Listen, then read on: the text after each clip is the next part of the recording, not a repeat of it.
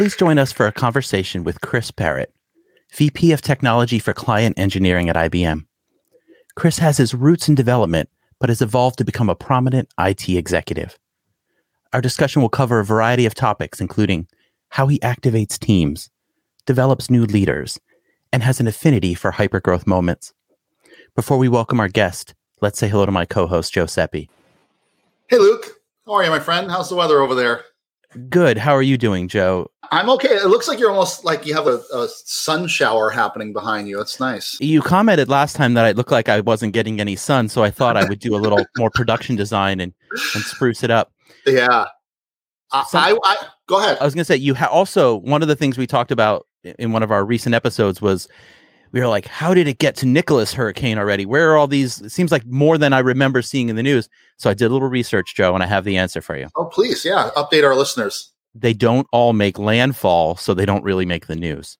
Oh, but they name them all, and that's why it goes through all the letters. If it starts swirling and the wind reaches 39 miles per hour, it's a tropical storm and it gets a name. It's on a 6-year rotation of the names, and only if it's a deadly enough hurricane do they retire the name. Okay. It's a lot of more information than you bargained for, Joe. No, that was just the right amount of information I was looking for. I appreciate that. I was wondering too, like I notice in my calls, if it's a sunny day, I look like I have really good light because my windows are right here. And today it's partially cloudy, so I feel like I don't have as much light on my face here. So I don't know if you or the listeners, the viewers, can tell what kind of weather I'm having based on my light. Well, I'm curious what the weather's like in the Midwest. Maybe we should check in with our guest, Chris Barrett, and find out. Welcome, Chris. Hey, guys. How are you? Good. How are you, Chris? I'm great. Thanks for having me today. Yeah. How's the weather over there? Where are you at? Home is Milwaukee, Wisconsin. And it is, not a beautiful day here. It's a little gloomy, a little cloudy, a little hazy, mid-60s. Fall is in the air. Yeah. That sounds reasonable. I don't know if we talked about this in any of our prep calls, but I spent like 10 years in Chicago and spent a lot of time up in Milwaukee and Madison and stuff. It's lovely out there. I spent about 6 living in Chicago. And when we had our firstborn, I was living in my ideal Lincoln Park condo, which I thought was going to be home forever. And I quickly realized that having a child in a 2-bedroom condo was not going to work. And your choices are either move west to the Schaumburg area or move north. And I was working out west in Lisle. And it was faster for me to drive from Milwaukee to Lisle than it was to drive from Lincoln Park to Lisle. So yeah, we're now residents of the great state of Wisconsin. Nice. Yeah, that story actually is pretty common. I have a lot of friends that were like, oh, we have children now. We should get out of Chicago and go to the suburbs or what have you. So. And then when they get out of the house, you move back down there. That's what people do. Yep, exactly. Cool. So where do we want to start? I think you have some announcements and stuff. Should we start with what you do and what's exciting right now? I love the fact that you told me in the prep that you're going to ask me what's exciting. And so this isn't even this is the what's exciting part. I know you have exciting stuff that we want to talk about later on. I'll just generally what's exciting. Sure. Maybe I'll start with a little bit of an overview of what our team does and kind of the ecosystem of IBM and how we operate and how I got here. So I'm somewhat new to the company. Like I'm 6 months in. I think I just had my 6-month anniversary, but super excited to be here. I joined from Google. My boss here called me and recruited me in. And one of the things he was looking for was we were building out a team, a pre-sales function that we call IBM Client Engineering. And over the past 6 months, we've hired roughly, I'll be explicit here, 1,200-ish people around the world into this pre-sales function. And we look at how we can execute and help our clients adopt our technology. We focus on things like Open Cloud Platform, OCP. We focus on Cloud Paks. We also focus on how we can activate them in a very quick and efficient way. And we're a very hands-on technical team. Like our goal and objective is to get into the technology quickly, activate them, and get the clients to touch the technology as fast as we possibly can. We've seen that when we showcase the value of the technology and like how they can leverage it to change their business, it quickly becomes a very synergistic way that we interact with them. And overall, the reception in the 6 months of being in business inside client engineering, it's been very well received in the way that we execute and operate with them. So it's been super fun. We've hired a bunch of people. We've brought in a ton of new talent. We've brought in a bunch of people from inside the company as well into the organization. So we've got people that have been inside IBM for a long time. We've also got a lot of very early career professionals, and that has been an exciting kind of fun thing to hire into. That's remarkable. And there's a lot there to dig into, which we'll get to, I think, the different components. But I'm curious, 6 months for you and 1,200 hires. That's insane. Tell me more about how that's going. And yeah, I want to hear more. Yeah, sure. So maybe I'll start with what we look at when we try to hire people into the team. And this is something that I've been hiring and building teams for quite some time. And I think that the three characteristics or traits that when we see in people, they become very successful in these types of roles. The first is technical depth that goes beneath the veneer. Like those that have technical depth that goes deep, it serves them very well. They are innate problem solvers. They understand, they're passionate about technology as a whole and how it can be leveraged. The second trait I look for a lot in people that we hire is just bias for action and hustle, right? There's no substitution for that, like how fast we need to move in business, and it matters, speed matters. And so we look for those that just have that built in, I want to get things done, hustle. And the last thing, which I don't think you can train, is just innate curiosity, intellectual curiosity, and lifelong learners. Those that want to dig in, learn about new things, and are not afraid to get their hands dirty and just learn, right? Process, technology, whatever that may be. And those three things, like we've seen when we hire people that fit that kind of that mold, they're wildly successful here. They're wildly successful everywhere. And we're really super excited to have those people join our team. Yeah, that makes a lot of sense. I see that kind of in our org too, in the open tech org. People are oriented towards action, and we have shifting needs. We need stuff over here, over there. As long as people are ready to rock and roll, that's great. I mean, they tend to have lots of fun in places like this when we're growing fast and doing things like this. And so it's just a great org to be part of. I think that was one of my biggest surprises coming into the enterprise too, is how dynamic and exciting it is. There's sort of this reputation of big business and enterprise maybe being a little slow paced or stodgy, but it's actually, things are happening fast. They're happening at scale right away. It's a very exciting place to be. Yeah. My boss's boss talks about the thing clock speed a lot. Like how fast can we operate inside the organization to get things done? And, we're continually looking for ways to improve that. One of the things that we've been working on a lot inside client engineering is like how we improve speed and delivery. And so when we first started, we had one kind of motion. We leveraged the Garage method, which has been inside IBM for a long time. And it's a well thought out, well executed way to help clients engage and leveraging design thinking to help them see the art of the possible, frame things in a way that are digestible, and build technology in very short sprints, agile based, that allows them to see and touch and feel an outcome. And we still do that. And that is part of the core of what we continue to do. And we also looked at how do we dedicate teams to our top clients? In our top 100-ish, 200-ish top clients, we are dedicating teams that become an extension of their team, an extension of how they operate. And so they can feel very easy to go out and reach out to the IBM team that's there and engage with them. Another idea that we're working on and building out is an activation team where we can help customers quickly stand up OCP and activate it. Like we want to make that frictionless, like the idea to activate a platform for them to be able to build on top of in a very quick amount of time is something that we're focused on. And then the other is around this idea of journeys. And we have a lot of clients that come to us and say, I'm very interested in your security offering, or I'm very interested in your data offering, or I'm very interested in your operations offering. And we've got great ways to help them understand what the art of the possible is there, from doing design thinking workshops or leveraging different ways that we've got to be able to help them get there. So that's really interesting. And I think if I remember correctly from like our prep call, in a way, you're sort of dogfooding that activation of sorts, because getting people from zero to where they want to be was something that you had to work on as well. Is that right? Yeah, totally. And actually, I like the fact that you used the word dogfooding. I said that here when I first got here. I went, oh, we should dogfood this. And someone said, we're drinking our own champagne. We don't dogfood things. But we are doing a lot of that. And we are building repeatable processes and mechanisms that we can share with our clients. whether that be repeatable artifacts for things like architecture, deployment models, Ansible scripts, to be able to help them take that automation and activate it. So, one of the things that we've been working on is called the Client Architecture Center, which is a great place for clients to be able to go to and leverage the architecture and code that we're deploying out there. And so that they can take that, use that, share it with their teams. And we love the fact that when it comes back full circle, and like we've been working with them and like, hey, this is a great piece of code that we should share as well. We like that idea of doing what we do and sharing it with others. Well, thank you for sharing the insight into it, because it's very interesting. A lot of times, especially if you're out, like I'll be reading forums, particularly Hacker News, and a lot of times people will be like, "Oh, IBM, what does IBM even do?"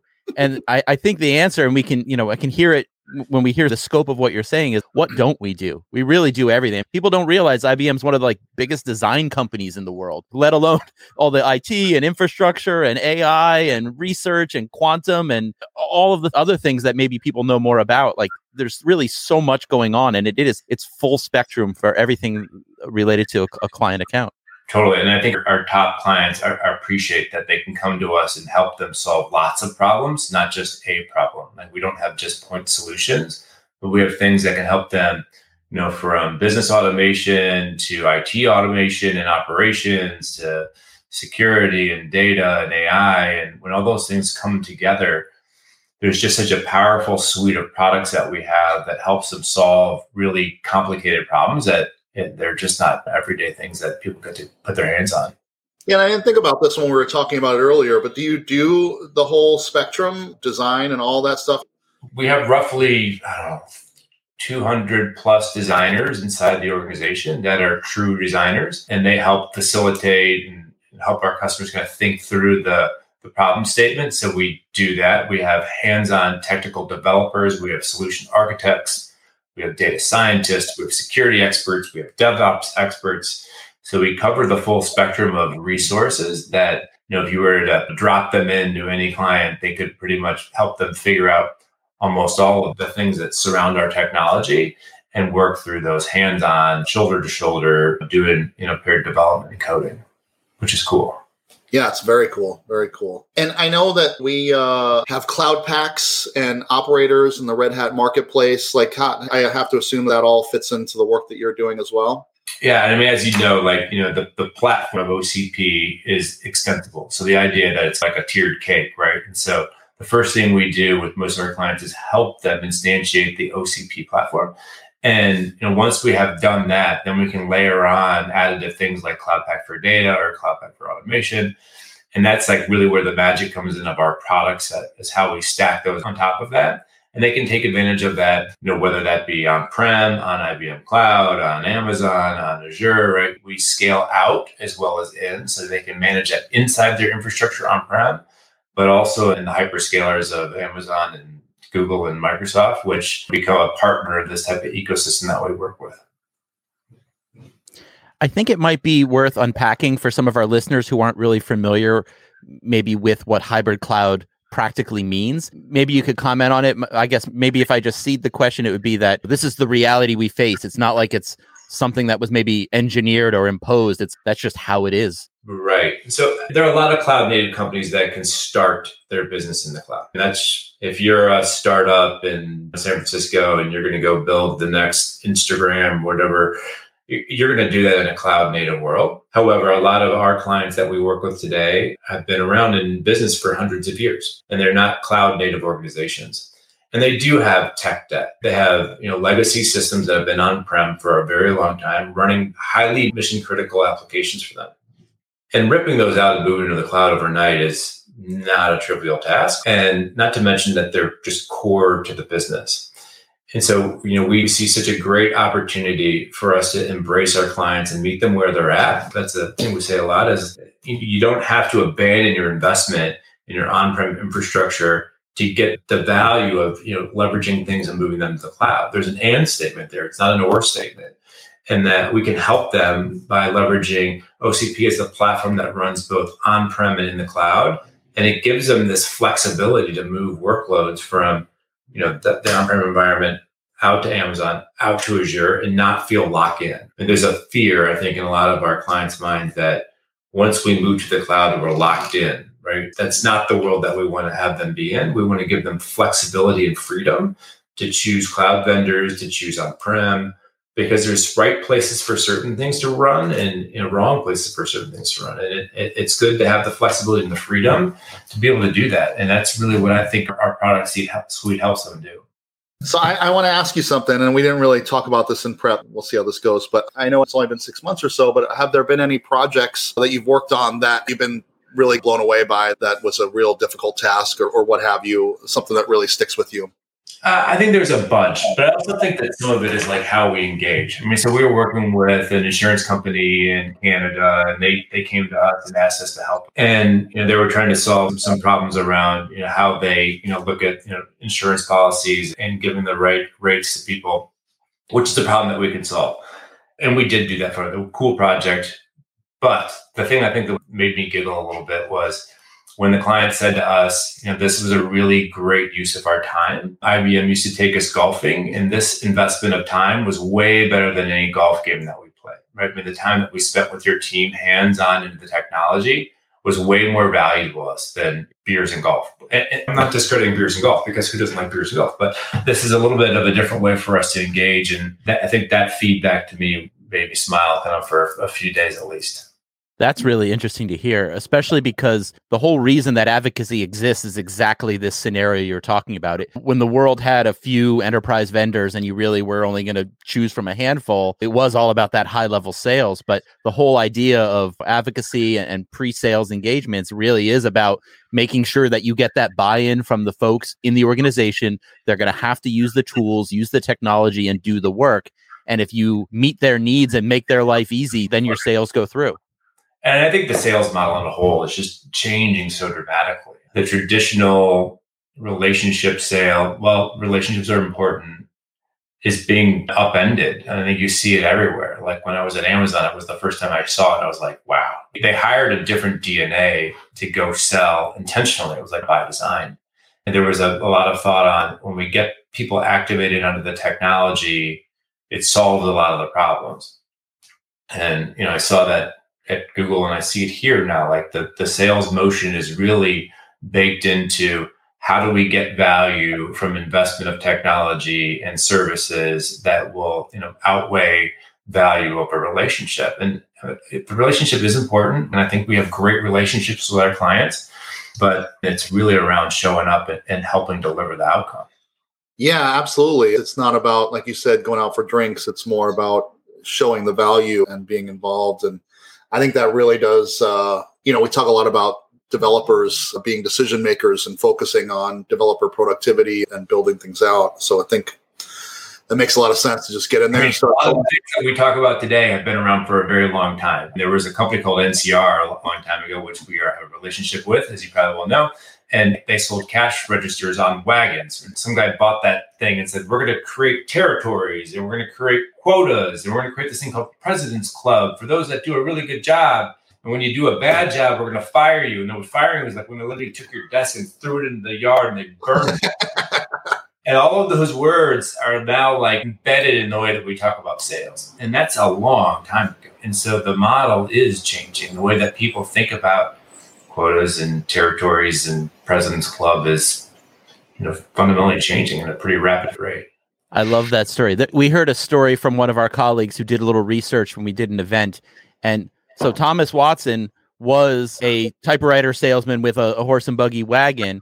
And one day, apparently, he went to the bar after celebrating a sale and he left his wagon unattended and his typewriters got robbed. And that's when that's why he had a no drinking at the office policy. He was really against it after his wagon got robbed.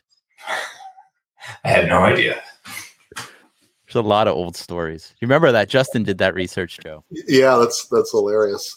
So Chris, your journey to get here, you started off in development. I would love to hear your origin story, because having that foundation and understanding and empathy for those who are doing the work, say at the client or within your own organization, has helped you get where you are today. So I would love to hear your origin story. Yeah, for sure. It's funny. A couple of weeks ago, I was asked to go talk to a bunch of high school kids that didn't have a distinct path on where they wanted to go. And so I went in there totally unprepared, by the way, and said I have very few, if any, pretty much zero prepared remarks. But I have an hour to talk, and hopefully you guys listen to me. And I talked about the career journey. And I think people think that careers start here and that they end up here and that there's a distinct, definitive line that goes up and to the right. And at the end of the day, you should retire and you're up and to the right. And I told them it's not really how it works at all. The reality is you go through these ebbs and flows of your career, and it's the pivot points or the transitions that really drive where you take your career. And when I was an undergrad, I was an economics major and had nothing to do with technology. And I went and got my internship at some brokerage house, which were very nameless for the conversation. And they said, welcome to the team, Chris, for the summer. And here's your box of old leads. We want you to go in this dark room and call all day long. And I was dialing for dollars, trying to sell life insurance. I'm like, sorry, this job sucks. I don't want to do this. And I had this mental meltdown. Oh my God, what have I done with my career, my life? Like I spent, 3.5 years at college and I don't want to do this. And I then, started to try to take as many technology classes as I could when I was in college and, loaded up as big as I could and started going to career fairs. And funny story, I went to a career fair. There was a company there called IBM. And I went to the thing and I said, here's my resume. I know it has nothing to do with comp sci or engineering, but I promise you, if you give me a chance, I'll work harder than everybody else. And they did. They gave me a chance. So they gave me my first internship a long time ago, which I appreciate and was pretty much the first door that I got opened. And I spent 2 years working for IBM as an intern and my postgraduate. And then it was early, right? They had a great onboarding program. I learned a ton. Learned how to code software, and I did a quick stint in Europe for 3 years doing some outsourced development again, learning more about how to code software. And then the transition point happened when the .com fell apart. I didn't realize what was going on. I was living in Europe, and they said we're closing the shop here and we're sending everybody back home. And thank God for severance packages. So much like you, Luke, I went to school and got my MBA. So I spent a few years doing that, but wanted to get back into technology and went to work for a company called Level 3, which was at the early stages of its hyper growth stage. And this is, I think about the trend in my career. I found these companies that were in this hyper growth mode and they were buying companies left and right every couple of weeks, which was super fun because they were just growing like crazy. But then a gentleman walked in and he said, to all the developers in the room, welcome. I'm really glad to be here. I'm the new VP of development. Unfortunately, you all should start thinking about what you want to do with your career because we're going to outsource all of our development to India. And I was like, what am I going to do now? I got this job and thought it was going to be cool. And now you guys are telling me I got to do something different. And so again, I took my resume and I dusted it off and I shopped it around to a bunch of people. And I realized I wanted to get into sales, which I had no experience in whatsoever. And I found my way in this guy's office and said, listen, I've had no experience in this, but if you give me a chance, I promise I'll work harder than everybody else. And he did. He gave me a job and we were selling dial-up. So AOL was like their biggest customer. And they had this digital dialer thing that they sold. And I sold dial-up to AOL, which was totally, it dates me a little bit, but we did that. And then I realized I was like, this is great. The sales world's okay, but I want to get back to selling technology. And I had been talking to this company called Borland Technology. I don't know if you remember who they are, the IDE company. And they were in this hyper growth mode. And, I somehow finagled my way in an interview with this guy and he gave me a chance. And I was a sales engineer. So it was like this breed between being a developer, being a sales guy, and this technical, which I thought was like just a happy place to be. And I spent, 4 years there and ended up, being chief of staff for this guy that was the SVP of sales. Unbeknownst to myself, like the company was probably not in its best financial shape. And here's a lesson learned to all the listeners out there. Don't ride companies to the bottom, get out. And we essentially had to do a bunch of stuff and the company then got acquired. And I was like, what am I going to do now? And this friend of mine was the COO at a company called VMware. They were this small 3,000 person company. And I found myself in there and that company went gangbusters. And I built a bunch of cool teams there. I built a team in India. I built this team in North America. And then 2013, my phone rang from a guy that was previously at VMware and went to Amazon. And he said, you should join this company called AWS. And like the AWS as an org was maybe 3,000 people. And it was super teensy. And again, crazy growth. Like that place just hit the gas pedal and they went nuts. And then I had a similar opportunity with a friend of mine that was working at Google and he invited me over there. And at the end of my 4 years at Google, I was looking around, what should I do next? And I was looking at startups and I was looking at a bunch of different things. And I got a call to come take a look at joining the team to build this out. And it felt a little funny to have it come full circle, right, from my days of being an intern, but it also felt really right. Like, it felt super cool to like, hey, it's full circle. I had done a ton. I've learned a lot. I have the ability to learn more. And I thought it was just a cool opportunity. So that's my ride here. And, but super glad to be here. That's amazing. That's a really great story. And I wonder, those pivot points for you, do you notice anything common that were you just paying attention and saw one going down and got an opportunity came around? Or like, how do you, it seemed like it was repeating. Is there anything to take away from that? Yeah, my wife says I'm a glutton for punishment, right? And I like to join companies. Like, when you're in an organization for a while, you can stabilize the job. If you're going from 0 to 1,000 people or 2,000 people, you can stabilize at a point where it's like it becomes an operational role, and you can be very happy in those roles for a long time. I've never been an operational role type of person. I love the building. I love the how do we get things to work and what's that model. That's always caused me to lift my head up every once in a while and look around. I don't know if I got a recipe, Joe. I think it's a little bit of dumb luck, right? Sometimes when you decide to make the move, and it could be a total disaster, but fortunately it has not been a total disaster moving from one place to another. And I just keep looking for fun things to do, and it's just worked out.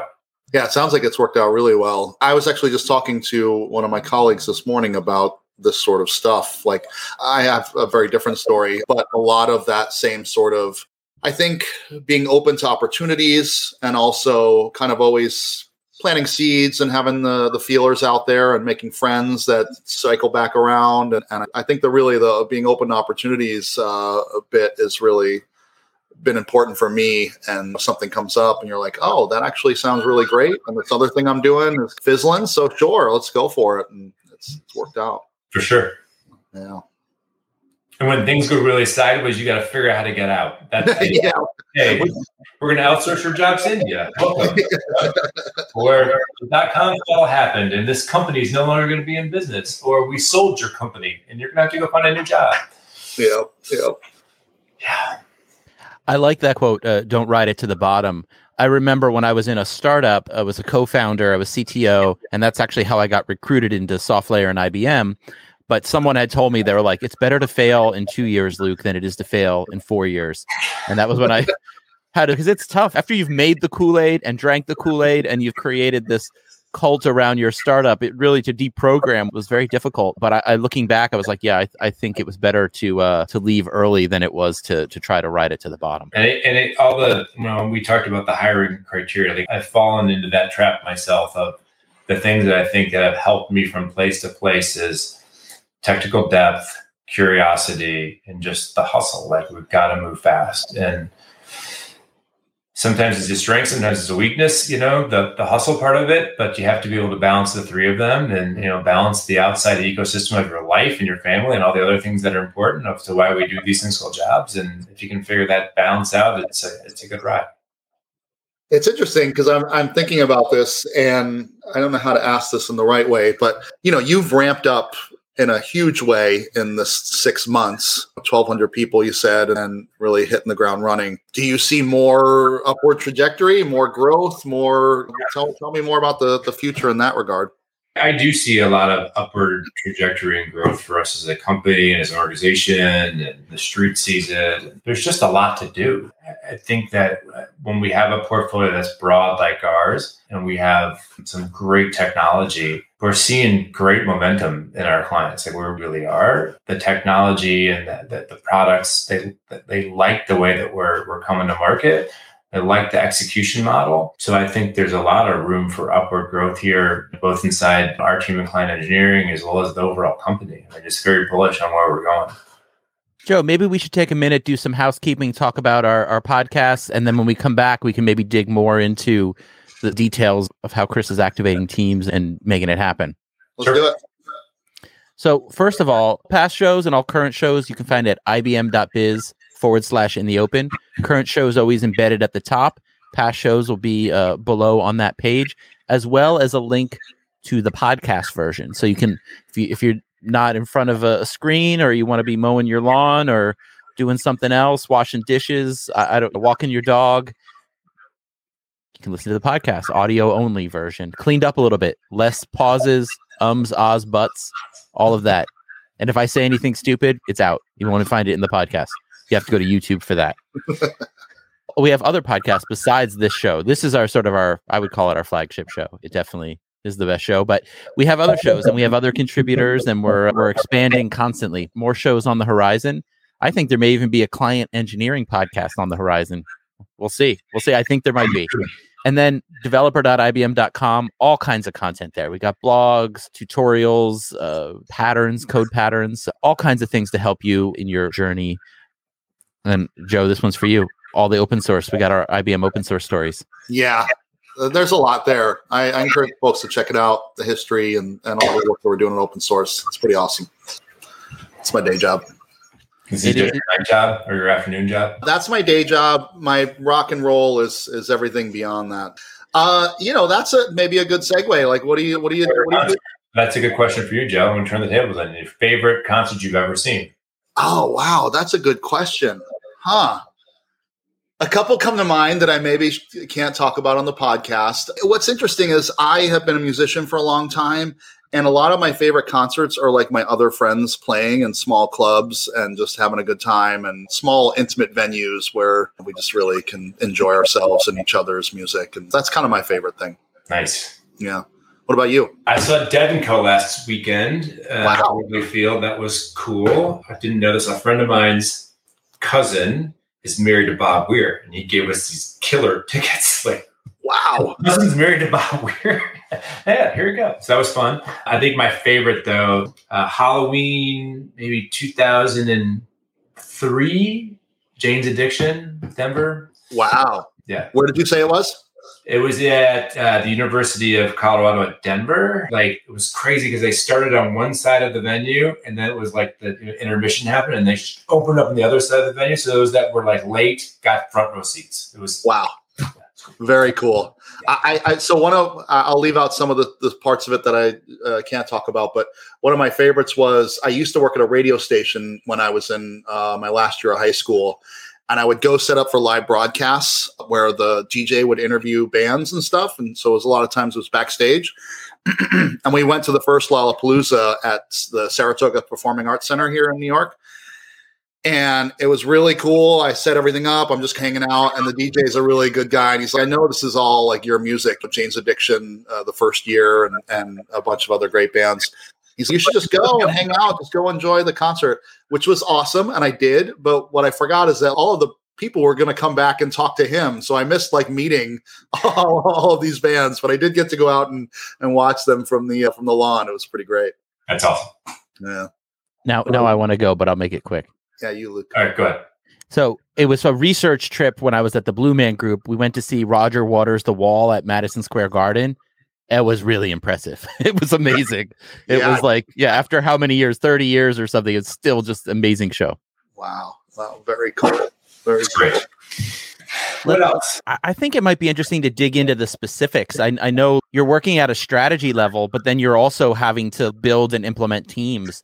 And I think getting some insight into how you actually do that and what are some of the mechanics of that would be really interesting. When I joined 6 months ago, and we had, roughly 50 managers at the time, and now we have 110 or something. Wow.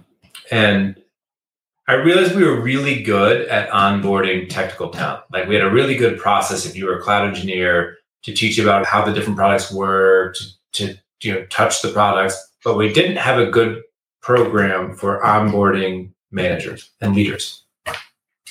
And people don't quit companies, they quit their bosses. Probably know this. And I'm like, we have a big gap here. And so years and years ago when I was at VMware, I was lucky enough to be asked to join this leadership development program. It was like a year-long cohort they put together. And I learned so much. I mean, I met a lot of great people. We had access to kind of our SVPs and leaders in the organization. And it was just a cool program to be part of. Like, we were the next talent for the company. And I said, we need to do something like that similar. So we started a leadership development program roughly 5 months ago. We actually had our session today. We had 110 people from around the world on a WebEx this morning, but we've done a bunch of different things like how to manage early career professionals. And we had our chief people officer come speak to us. And I hope, my hope for this organization and this team and the leadership team here is that they are the next leaders. Like I want them to be the next SVP of sales or the next GM for a product team, and that we're giving them the skills and the tools to do that. But I also hope that they become friends with each other and that they build the bond of, as you said a minute ago, Joe, like your relationships will follow you forever as well as your reputation. And I hope that by building this leadership cohort, that they jive as a team, that they learn from each other, that they grow together, and that, I found when you get teams that work really well together, they trust each other. I'll share a funny story about my time at Amazon, my first sales kickoff. My boss came to me and said, Chris, your team runs around like a pack of dogs. And I'm like, what do you mean by that? He's like, you see those people together everywhere. Like they're really like tight with each other. They're at dinner together. They're at the bar together. They're at the happy hours together. I'm like, it's awesome. I love it. And the thing that, to get back to the point here is when teams trust each other, the speed increases because they're not afraid to that someone's going to steal their cheese or throw them under the bus or something. The basketball analogy there is the triangle offense. You guys basketball fans? I'm a basketball fan, but I don't know what the triangle offense is. This is from the early days of the Bulls, and that's like why they were successful is they had this thing called the triangle offense. And the premise of the rules is you have to have intelligent players that are not selfish, that are not afraid to play each other's positions, and know when to pass the ball, and they're all driving to one goal. If you have a team that has those capabilities built into them, like they're not selfish, they trust each other, they're not afraid to step on each other every once in a while. Like step on each other, like I'm getting into your space. Like it's okay. I mean, we're on the same team. We're doing the same thing, and we can play each other's positions. That's okay. Like there should be swim lanes that people should stay in. But there's also this time that crossing the swim lane to help each other and to get things done with speed is super important as well. And when you can build teams that have those things built into them, it becomes pretty cool to see. And how they operate at just a high level and they get things done and they like each other. Yeah. Yeah. And I think trust is really important too. I mean, like you said, the fear as well. Yeah. I can think back to different teams that I was on, and it went well when we had a lot of trust and we respected each other and knew that we had each other's backs. And the times when we didn't were the times that things didn't go as well. I think it's really key. It's the same thing with the leadership team too. Like, I said, people lead bosses, not companies. And I believe that so much. If we can create this culture here, great leaders that people want to work for, we have a much better chance of protecting great talent and keeping great talent. Like there's such a draw for good technical talent in the world right now. And if they're happy and they're challenged with good work and cool work, they will stay around and grow and become great leaders and great contributors to the organization. I think there's a parallel to what we were talking about with advocacy and pre-sales and engaging the customer developers and like how we engage our clients these days, our employees, because it's the same thing. It's people have so many options. They can go anywhere, especially if you're in tech, not a problem to get a job. And in order for companies to retain, you really do have to care about the quality of life, like you're saying, and what it means to be on that team. And I hear this from our top leadership here, which I enjoy hearing it right from Arvind about, yes, we need employees to do the job that they need to do, but we have to have them be doing the job that they want to do in their career for them to be successful. And I love to hear that. We get that high level message, but then we start to build it down deeper and deeper. And I think we had that in New York, Joe. We were told that we had one of the best kind of cultures around like a city team at the time because that we hung out, we trusted each other, we were able to collaborate and help each other with our projects. Yeah. Another thing that we're focused on too and being sure that we get right is the onboarding process of just people into the company. And so there's an initiative inside of our team right now to revamp the first 1, 2, 3, 4, 5, 6, 7, 8 weeks, 9 weeks, whatever it is to get people activated. And that I want a magical experience for people to onboard into the company. I mean, you don't want people after the first week feeling, oh, geez, what am I doing here? You want them to be I need to call my mom. I need to call my best friend. I need to call my roommate from the dorms and tell them how great this place is. And so we are ensuring that we are getting that right. And that when people come to the company, there's this sense of belonging. Like, I want people to really feel like when they come to this team that they've made the best choice, that they belong, that they're cared for, that we have their best interest and intentions in mind, and that we're really here to help them become successful. Like, I think about my job is like making them wildly successful. If I can make them wildly successful, they will do whatever it takes to make us successful as a company.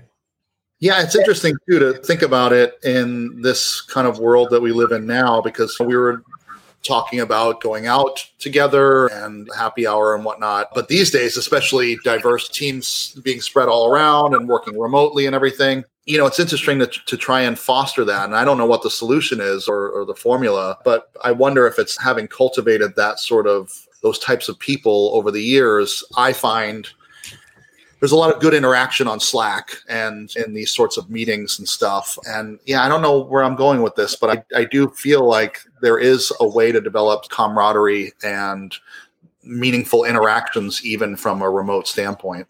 It's tough. I mean, the whole onboarding people into a virtual world, there's no great substitute for the face-to-face, again, the feeling of the company and of the team. But I mean, we are doing a pretty good job of making that work for people, that they feel included, inclusive, and that there's an acceptance of who they are, who they want to be. And I think about, when I joined my team, my boss said to me, you'll know you're successful when other teams start to steal your people.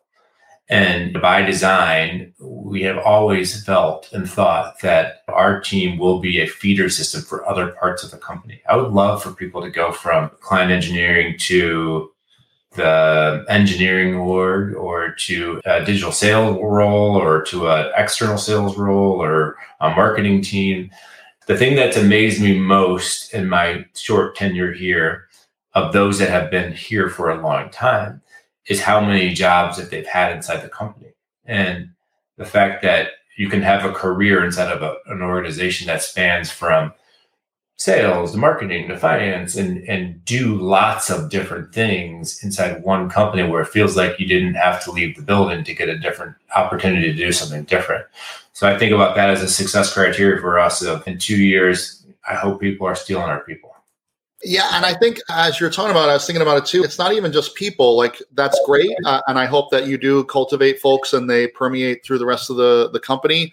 But I think also just like the way you work and systems and processes. I was thinking about it in terms of the work that I do in open source. A lot of it is remote and using the tools that we have to communicate effectively. And I try to take some of those things that I learn in that community and bring it to work. Here's how we do it. This works really well when you're dealing with the people all over the world kind of working on one problem together. So I think that's important too, a feeder system for what works well in these sorts of situations too. For sure. How's my audio? Am I still having a feedback issue? No, you sound good. Okay. Did you adjust some of the mixer boards back there? Is that what you did? That's what I did. I was... I feel so out of place. I don't have any musical equipment. I don't have a cool mic. It looks good though. I like your background. Thanks. Appreciate it. That's what I said too. Something that came to mind from the last few moments we were talking, in my MBA course, I'm taking a course now on managing self and leading others. And one of the comparative papers we read was about Bobby Knight and Coach K, and they're just different styles. Now, I wasn't a basketball person, so I didn't know anything about this. People who know about basketball, you hear these names and you know exactly what these mean. One throws lots of chairs and the other doesn't throw lots of chairs. That's kind of... Yeah. And I feel the modern methodology is a Coach K style, where it's just, you're saying you care about the individuals, what they're doing, and you care about if you can change their motivation, where like you're figuring them out, helping them do the right thing for the right reason for the organization and for themselves.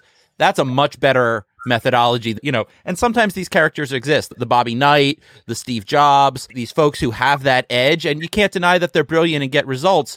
But if we're going to be training and we're going to be like trying to scale a technique or a process, it's not their technique or process. It's going to be the more benevolent, caring Coach K style. And, if you look at his stats in the end, he had the better stats. Yeah, I can't agree with that more. It's the whole thing about trust, caring for your team, respecting the fact that they're people. Like, this is a job. This is not their life. Like, we need to, understand that things happen outside of work that cause people lots of different situations that they got to deal with. And we're here to support them and make this a great place to be. And fundamentally, our job as leaders in this organization is to help people develop and grow and build them into the next, great leaders that we can. And I think this is such a cool place to be at a time in this place, in this organization, because there's a lot of that going on. Yeah. This is a good comment from somebody, one of our listeners. Resolving serious incidents together. If you have a good process, that brings people together too. I agree. Great. So what excites you, Chris? What are you excited about these days? I've been waiting for that question the whole time. I have notes prepared. Like, what excites me? What am I passionate about? I'm super excited about the trajectory of our team over the next few months. I mean, I feel like we just spent a lot of time hiring people. And when you hire that fast, that many people, the onboarding process is not trivial. So we've spent a lot of time onboarding and enabling people to get them ready to roll. And it feels like the bus is full, so to speak, and that the teams are ready to hit the ground. And we're closing out a great quarter and looking forward to a Q4 of just strong activity from our team. I'm super excited about some of the talent that I've got to see inside the team. Like, whenever I get a chance to be out, either with our clients directly or even internally through virtual meetings, like getting to see some of the early career professionals get their moment. That's always such a special thing to see. Of first time in front of a client like that, and big moment, big meeting. I remember being super freaked out about those things, and you can see and sense it, but like that fear, anxiety, and tension creates great outcomes. So I think there's so much goodness coming in the next months, years for this team, and I'm really excited about that. That's great. And it's good to hear too, that sounds like you have, I know you did a lot of hiring, but you still have the space for people to grow and show up and have these moments where they can shine and push themselves and grow, really. The other part of that too, and I think that we built this into the culture, is it's okay to fail. And I think it takes a lot for people to openly accept that. One of my interview questions that I love to ask is, what is your most significant professional failure? And then the follow-on to that is, and what did you learn from it, right? I mean, most importantly, what did you learn from it? Yeah. And I think we've created that safe space here that people make mistakes. I mean, it happens, right? As long as people can own those and learn from them, we can move on from those. And that's a good piece of culture that we've embedded inside of our group too. Yeah, mistakes happen. As long as you learn from them, you get past them. Don't tell my 12-year-old that. I'm telling he's never. No, I'm actually telling my 12-year-old that all the time. I'm like, dude, it's okay. It's all right. It'll be fine. We'll forget about it in a week. No big deal. Something else we discussed in our prep conversation that I just wanted to highlight here was, and I think it was around when you talked about liking to hire folks with hustle, this idea of skills versus qualities. Yeah. And there's not a substitution for that. So what is it called? KSQ, knowledge, skills, qualities. And there was always this triangle that was taught to me a long time ago of, you can hire the knowledge, you can train the knowledge and the skills, but you can't train the qualities. And through that interview process that we look for is the qualities that come with people that we can build upon. Like, if you've got the curiosity and you've got the drive and the momentum, we can teach you a lot of things. Like, you want to learn about Red Hat? Great. You want to learn about Cloud Pak for Data or security? We can teach you that. Like, we've got people that are smart on that stuff, and we can fill in the gaps. I always think about it. We'll go back to my cocktail analogy. When you make a drink, you put ice and you put some fluids in it, and the fluids fill the space between the ice. And we can fill in the gaps between the ice with lots of smart people, training and onboarding techniques. But we've got to have a solid foundation to build upon, and that's the qualities. And I always look for that of, do you have the right things that will drive you and this team forward? And we can always build upon those. Yeah, it's so true. And I'm really looking forward to see how all of this develops. And I know Luke was talking earlier about a client engineering podcast. I'm not sure if he was, because he and I spitball all sorts of ideas all the time, but The producer's telling me that there is a client engineering podcast that's going to be happening maybe later this month or so. I hope that's true. And I definitely look forward to hearing more about all of this work and the project. I'm the microphone. Cool. We'll get you on. We got a budget for that. Yeah. All right. Cool, Chris. It's been really great. I think we're kind of hitting the top of the hour here, but it's really been great chatting with you. I'm super excited about the work that you're doing, and I can't wait to hear more. Yeah, and thank you so much for giving me a little space to talk here and meet both of you. It's been really fun, and for those to hear from us on what we're doing here inside the client engineering team. But thank you so much for the time. I appreciate it. Yeah, thank you. And don't hesitate to reach out if you ever need anything. That's the nice thing about IBM. I feel like we're all working together and happy to help in any way. For sure. All right, guys. Thank you. Cool. Cheers.